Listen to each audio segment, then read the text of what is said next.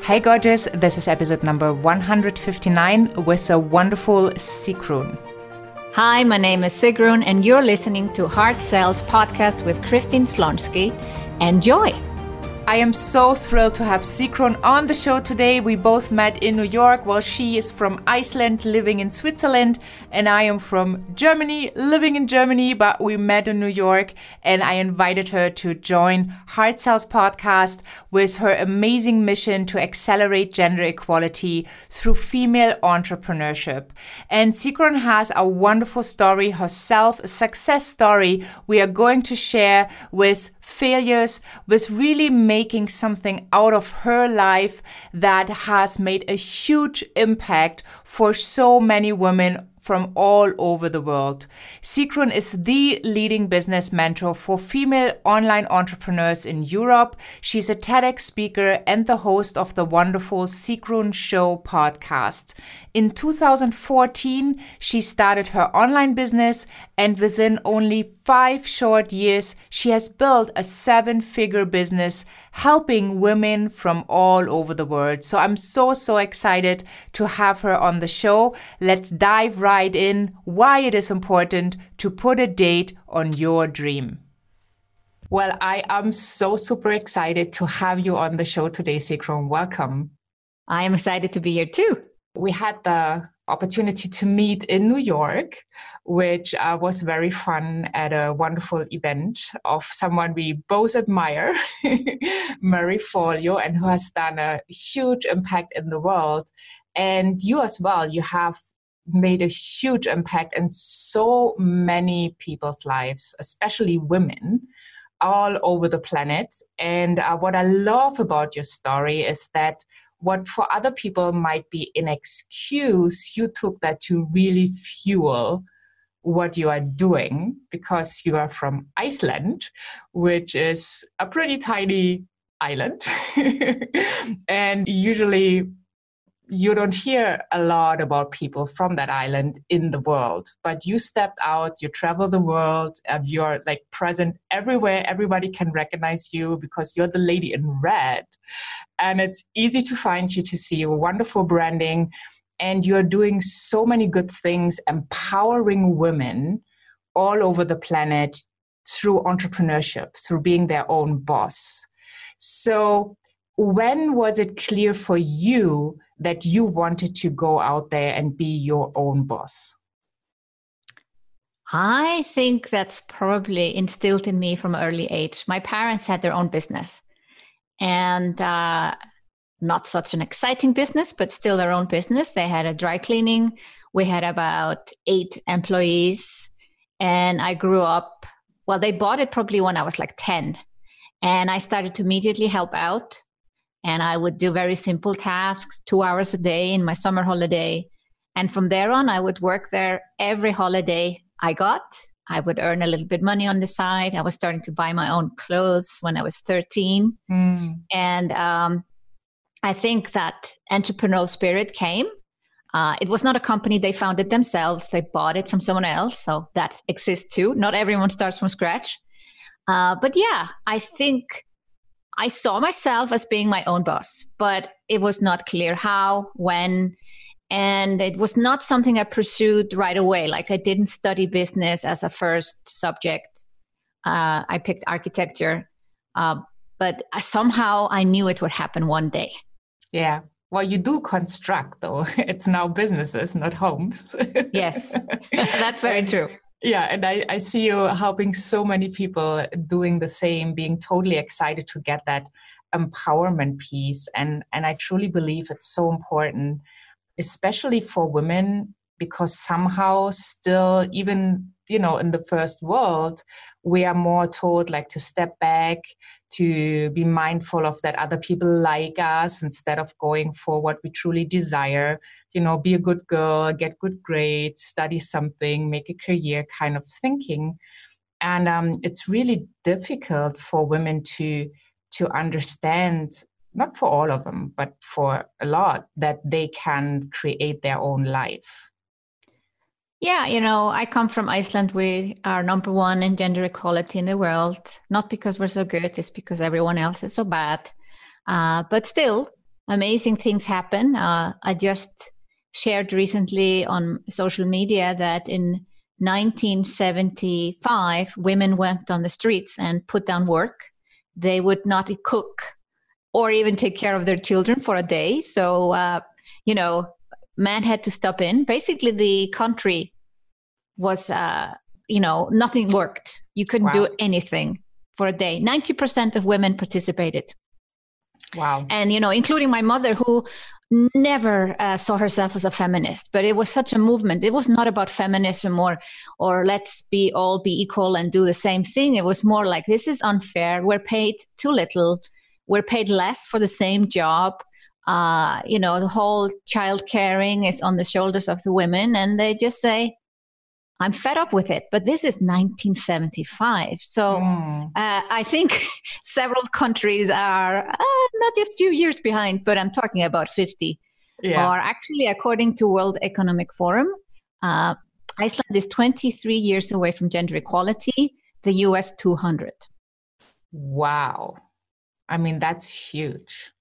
That's huge. And still, coming from that country, being raised in the belief that women can do anything, it doesn't mean that every single woman believes it. And, society takes a long time to change. You put some structures in place and childcare and equal pay, and still society will feel that women have to bear the burden.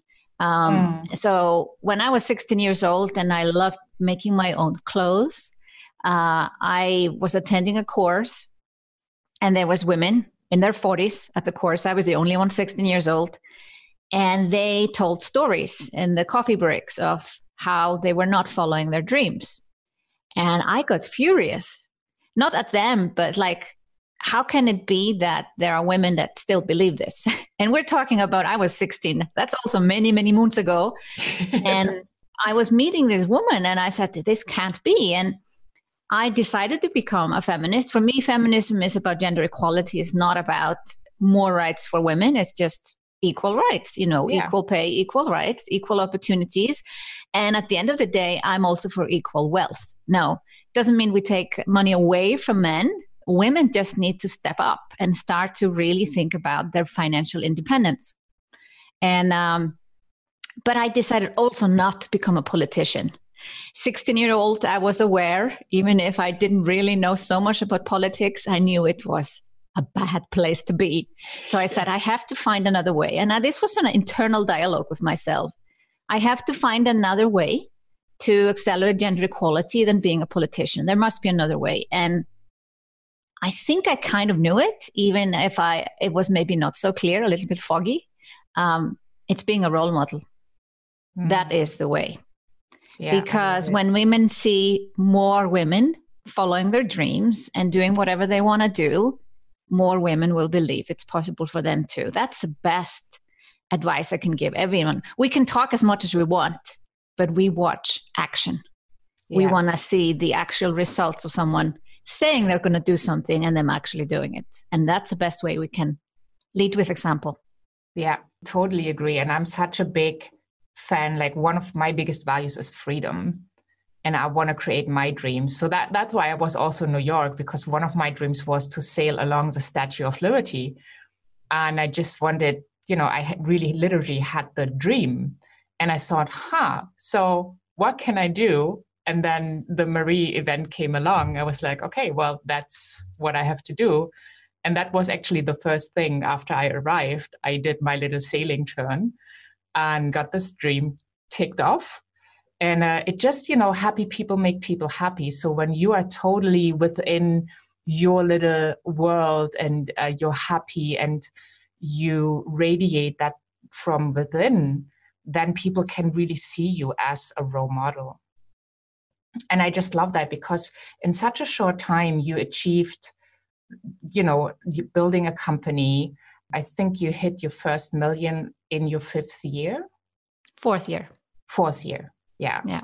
So, I mean, that's such a huge step. So many people say, well, we would like to have that, but they don't take the action steps. So what have you seen, like for people listening in, they have an idea, they have a dream, maybe they even started their business. but selling their ideas or monetizing on what they think they have in store for others seems to be challenging. What is a really good advice you could give for them to get on the right path and to feel good about them selling whatever they have to offer?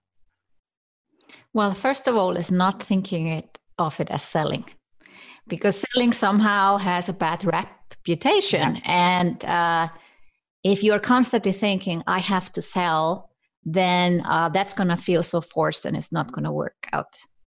I never thought I was a good salesperson. I studied architecture, and then I started to work in a software company. And then I switched to another software company, and they suddenly told me I have to go and present the software and sell it to customers. And I was like, I've never done anything like this before in my life.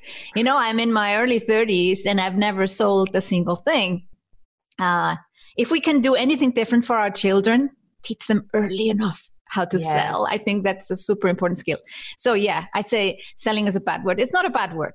So the way I learned to sell was, okay, I would go in these meetings. Now they had booked a meeting, these customers, and I showed them the software. And I realized after a few meetings, like what I was doing right and what I was doing wrong.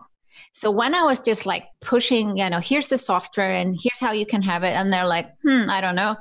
And then I moved over to saying, well, what do you want? And I did not show the software anymore. Oh. I stopped showing the product. I just asked a few questions. I listened. And then in 90% of the cases, the software was a perfect fit. And I explained to them why. And then maybe 10% I said, I don't think our software can solve these problems for you. So I think you should look somewhere else. And maybe I had an idea where they could go. And that's how you sell. You just ask questions and you listen. And if you are the right person or you have the right product or service for them, you're going to say so. But if you don't, you're also honest.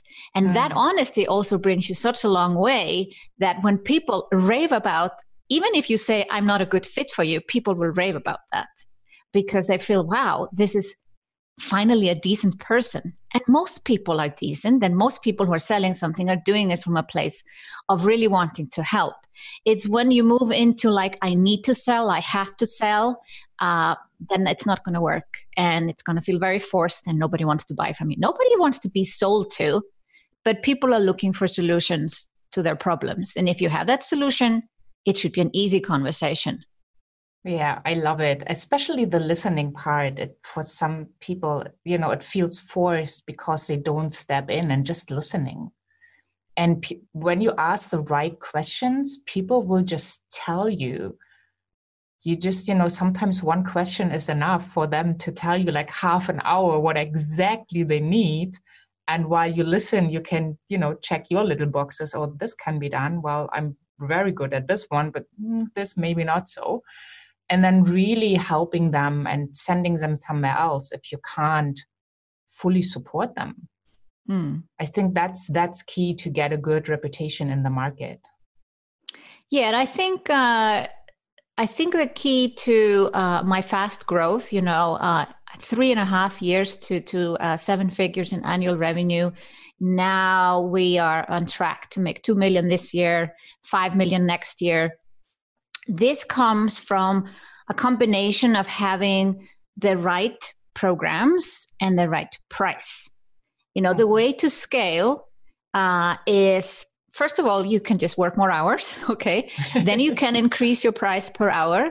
And then at some point you say, okay, I'm not selling my hour anymore. I'm selling something super scalable.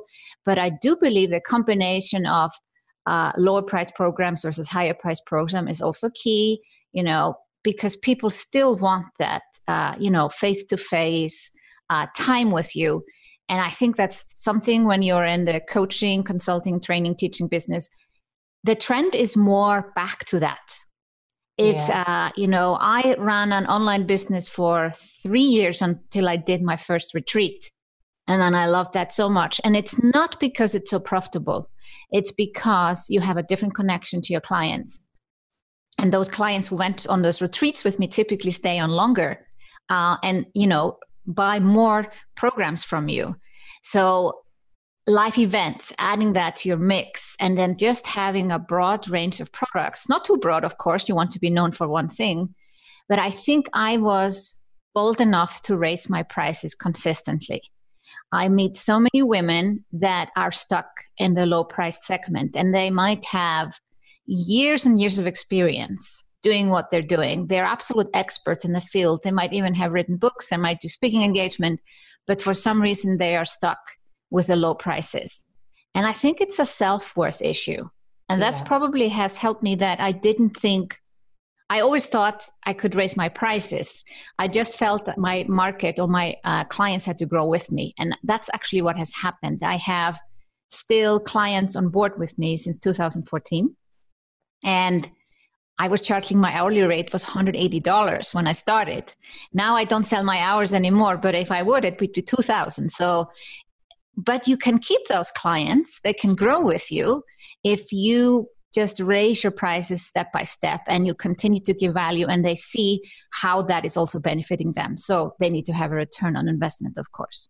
Yeah, totally. So where can people look like when they are still in that field where they undercharge? Like what is maybe a bridge they can build to the new price point and feel good about it and dare to ask it as well? I think there could be a couple of things. If you are still aiming for the same client, I would just raise my prices gradually. That's what I did myself. I would have several clients at 180, I think maybe just 5. And this was just selling single hours, something I never recommend anyone will do. Yeah. And one of my clients came back to me and said, "You're charging too low prices." I tested 4 business coaches. One of them charged 400 and you were better than that person. And I'm like, oh, that's a great one when clients come back to you and tell you you're too cheap. Yes. And then I raised it to 350 and I had a few bookings for that. And then I raised to 500 and I was 750, so I would just test that out. At the same time, I could create new programs that really had a lower hourly rate because people would buy more sessions in one package.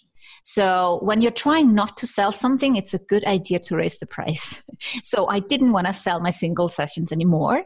And then the price went up to $1,000. But you could buy a package and save. This was just in my first year of business. Another example, a client that I work with earlier this year, her highest priced product had been €420 for 3 months of coaching. She's not a business coach or marketing coach. It's a completely different field. It's a relatively low-priced field that she's in, nutrition. But still, I was shocked about the prices based on her experience, the results her clients I had. It didn't make any sense. But instead of trying to creep up the prices with that ideal client, the person that wants to lose weight or, eat better food, she moved over based on my suggestion to actually serve doctors and health professionals who want to add nutrition to their practices. And then her price went from 420 to 4,500 for a group program, not one-on-one. And she made her first 6-figure launch. It's identifying that you might be totally serving the wrong market if you can't raise your price. And yes, people feel like, raising prices, this feels maybe icky. But no, if you have proven that you can provide value, just raising price for the sake of raising price, no, that doesn't work. And if you are a crappy coach and don't deliver results, we're not going to raise your prices. I am assuming that everyone listening is an experienced person and can deliver a return on investment. Return on investment is like, if I invest $50,000 in a mastermind, I want a $500,000 return. Yeah, that's a return on investment. If the coach can deliver it, of course the coach doesn't deliver it. I have to deliver it myself. But if I feel I have a return like that, well, that coach can also think about raising their prices. Yeah, totally agree. And especially when you are new in the business world, you kind of have to try it a little bit, like what works, what doesn't work. And I feel, and you said that earlier, the self-worth. So what I see a lot of my clients also, they don't see their own brilliance. they don't, what they teach comes with such ease that it's hard for them to put a price tag on it because they enjoy it so much. So yeah, I think your zone of genius is what comes easy to you. Yeah. And that's exactly what we need to price. So sometimes we need to hear it from someone else, like having a coach or a nice client that comes back to you and tells you that your services are much more valuable than you think they are. Yeah, which is rarely happening that clients come back and tell you. So I recommend you guys go for a coach, go for somebody who sees a bigger picture and can guide you into maybe programs you can create, like going away from charging per hour and, packaging so that your life becomes easier.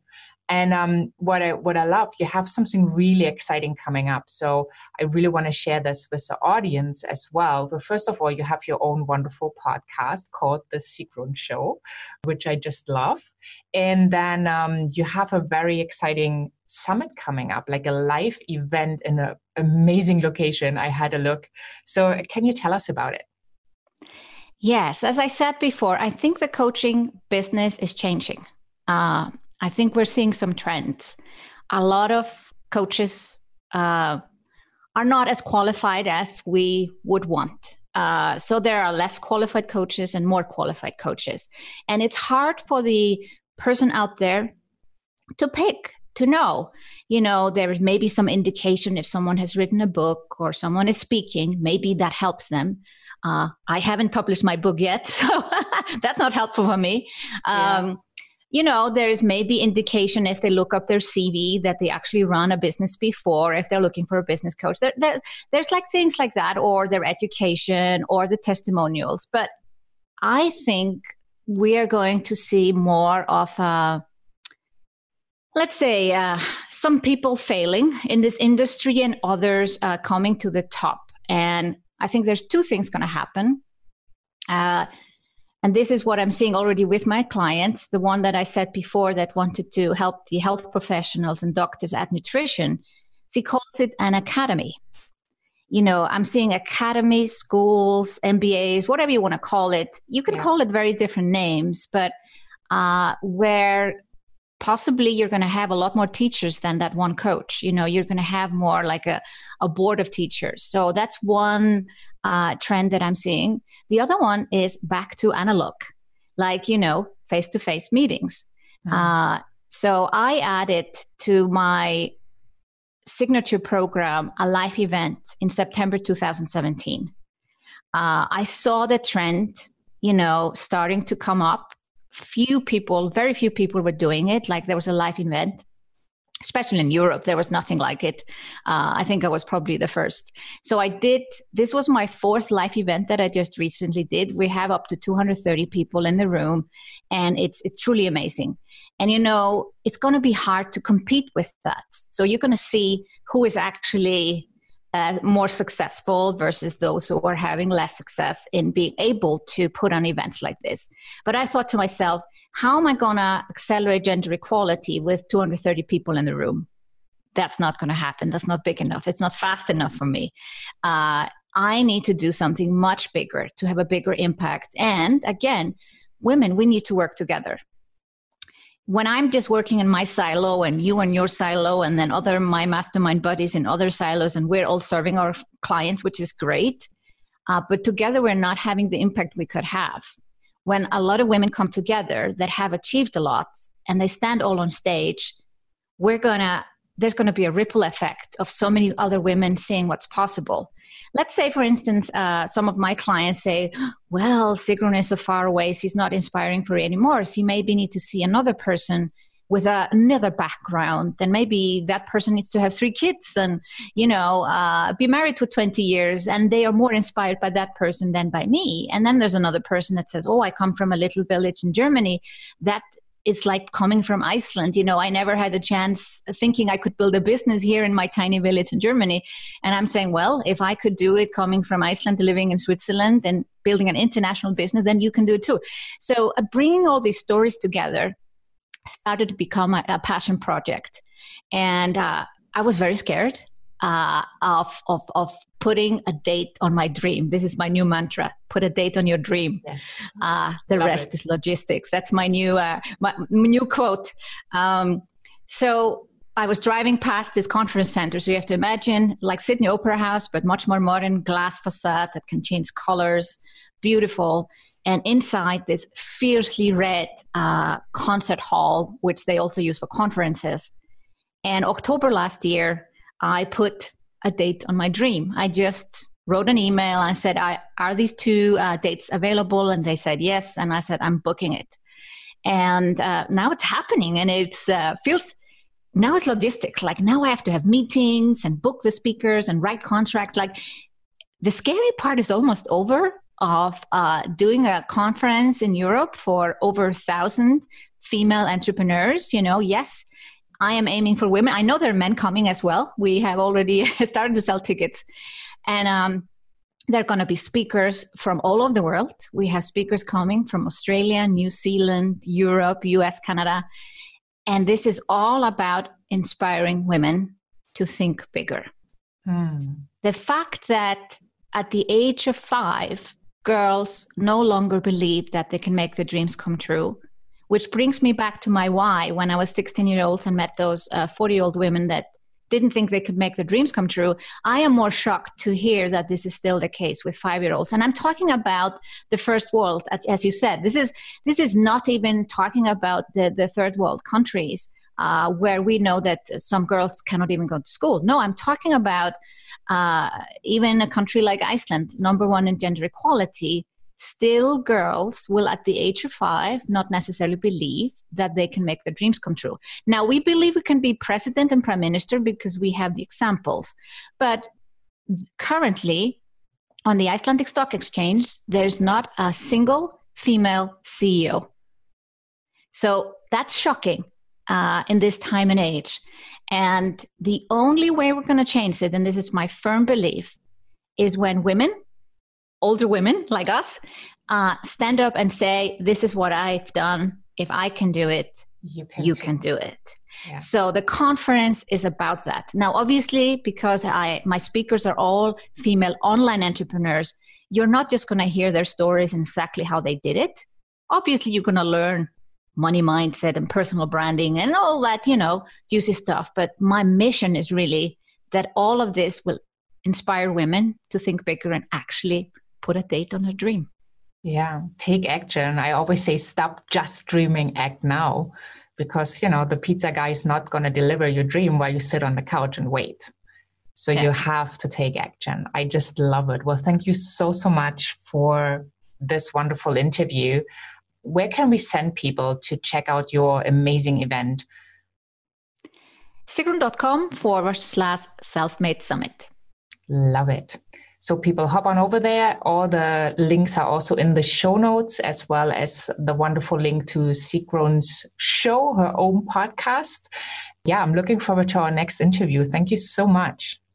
Thank you for having me. Well, what a show. I mean, can you imagine that a 5-year-old girl does not believe she can make her dreams come true?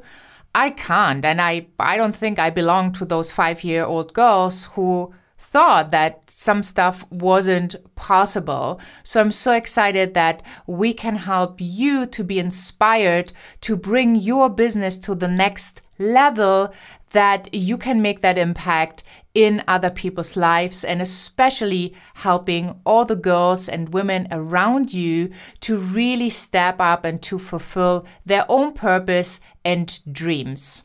So what you can do now is you can hop on over to christineschlonski.com and find the podcast tab with all the resources we talked about. All the links to Sigrun are right there. But also what I figured out is that oftentimes there are just not enough people you can talk to because you don't really know how to go out, how to make yourself visible in a way that's aligned, that's not salesy or pushy, but you're also showing up for people to support them and help them. So we would say like finding your next client might be a pretty big issue that a lot of my clients come to me with. And therefore, I have created the Heart-Centered Lead Generation Summit. And when you hop on over to christineschlonski.com or you Google Heart-Centered Lead Generation Summit, you will have the opportunity to sign up right now and reserve your seat. The summit is going to go live in January, but if you reserve your seat right now, we will keep you up to date and have some really, really goodies on the way for you. So you make sure you hop on over to christineschlonski.com and get the resources you need to get your business to the next level. Make sure you check out the next episode with Sigrun, where we're talking about that self-confidence is basically key and how you can get it. Thank you so much for joining. Have a wonderful day wherever you are in this beautiful world. Bye for now.